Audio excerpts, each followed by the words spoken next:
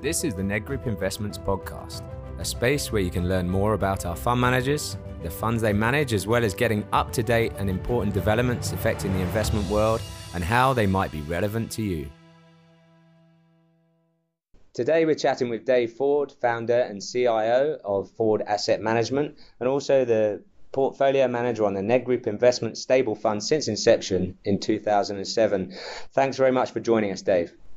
My pleasure, Rob. I'd like to dig into some of your views on what's going on around the world, but I thought the best way to kick that off would be to ask you where your preferred areas of the global investing markets are at present.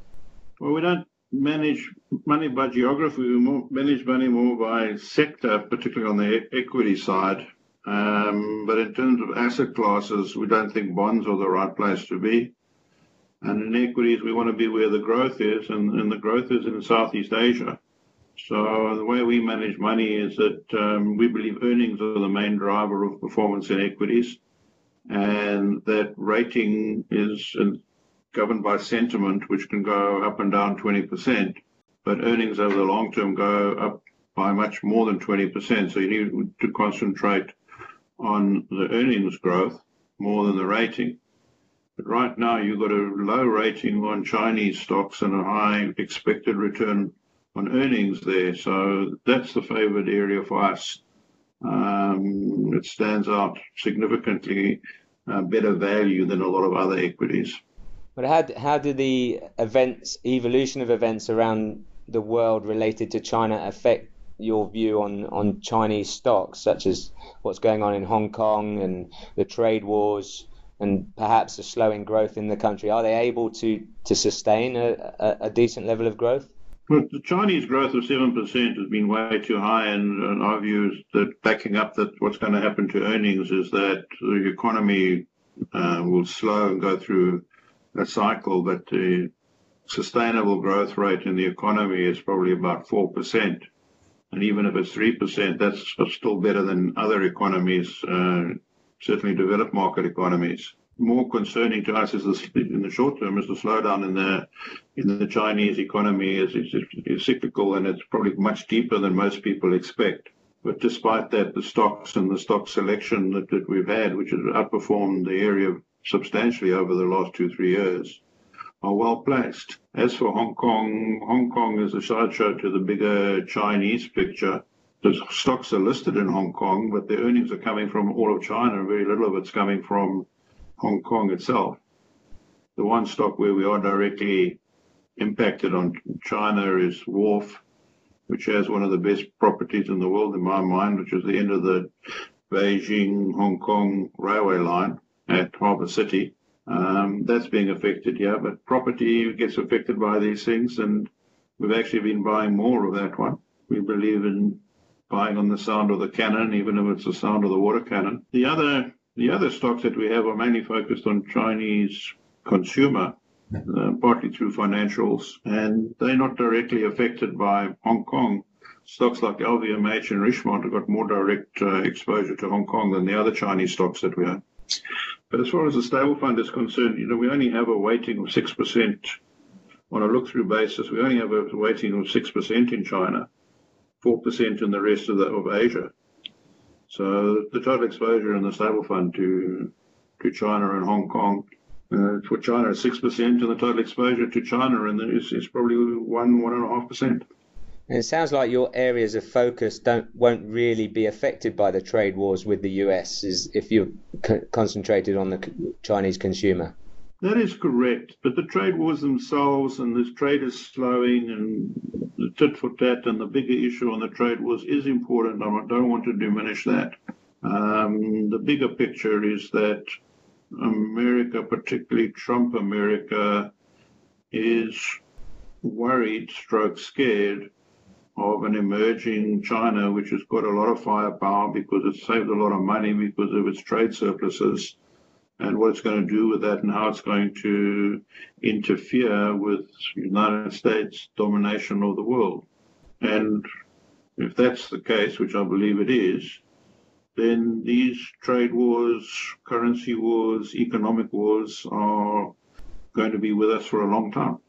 So it's something that it is what it is, and we need to deal with it and invest accordingly and be careful of particular industries and particular companies which are going to get caught in the crossfire.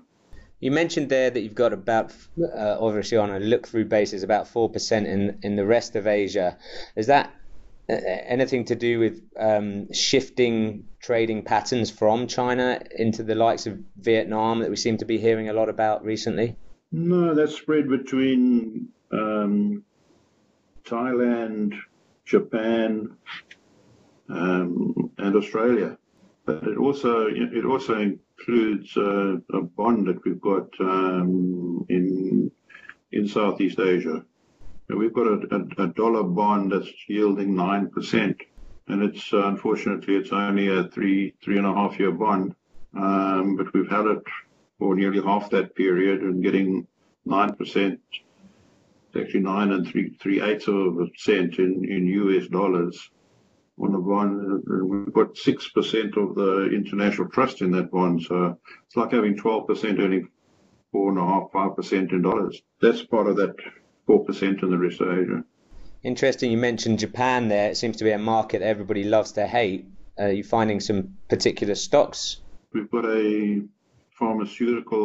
global pharmaceutical company that just happens to be listed in Japan. It's got quite a lot of debt in it, and they need the cash flow to pay down the debt. And as that happens, the economic value moves from the debt side to the equity side, and I'm expecting double-digit returns from that stock. Let's shift focus slightly and ask you a question about Europe and what your view is there, given what's going on and the lack of growth that we've seen over the last few years. Any rays of light in the European markets? I think it comes down to these economic war things. It was happening before Trump. But Europe's banks, and you need strong banks to get a strong economy, and Europe's banks haven't been managed properly, and the politicians haven't been sure that they managed properly. So Europe's growth hasn't been able to get going because money supply and debt is another way of looking at it. But the growth in debt has been too small to get the stimulation in the economy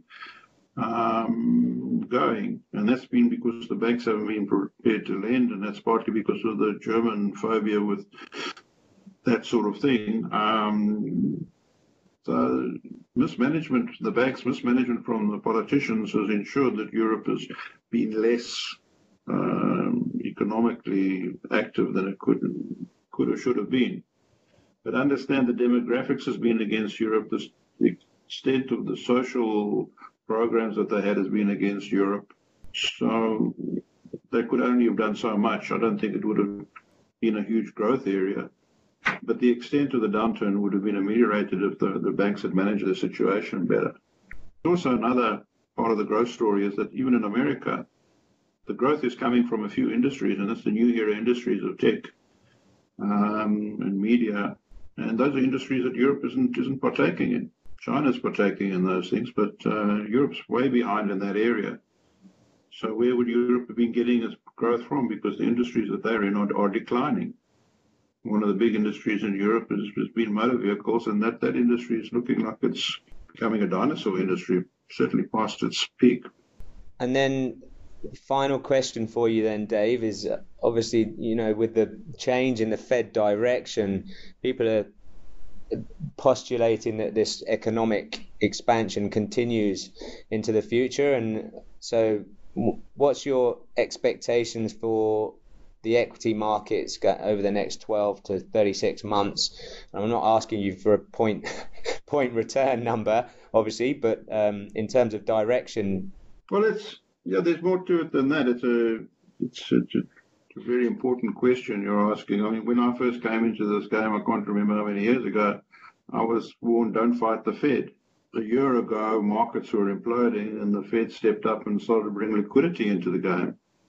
And that sustained the market, and the Fed's still on that game. In September this year, some liquidity drained out of the system, and the repo rates jumped up, and there was a bit of an issue, but that was due to a technical error that the Fed made.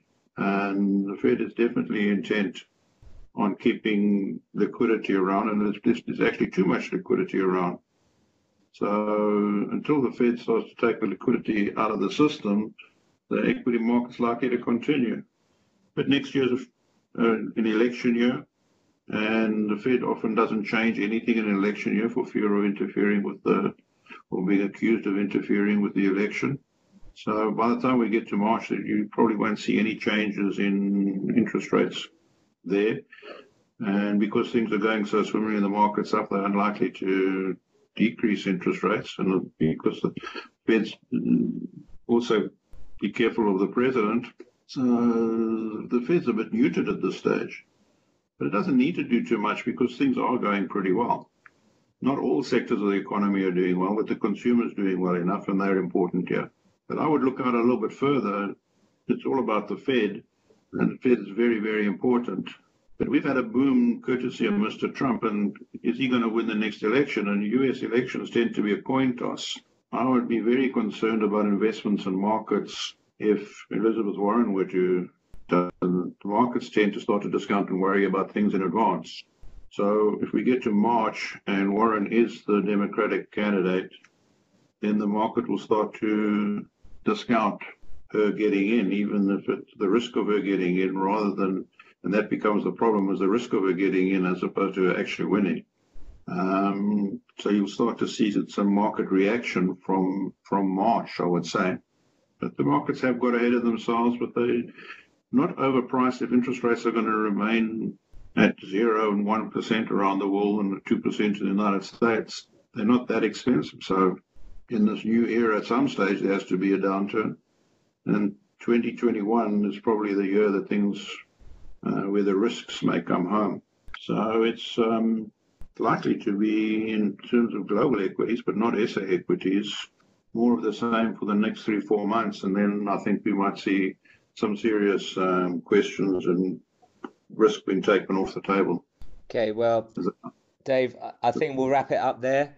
Thanks again for joining us. My pleasure, Rob. Thanks for the support. Nedgroup Collective Investments is an authorised collective investment scheme manager in terms of the Collective Investment Schemes Control Act. Nedgroup Investments does not provide advice on financial products and will only give you factual information. For further details on our funds and to view our terms and conditions, please visit nedgroupinvestments.co.za.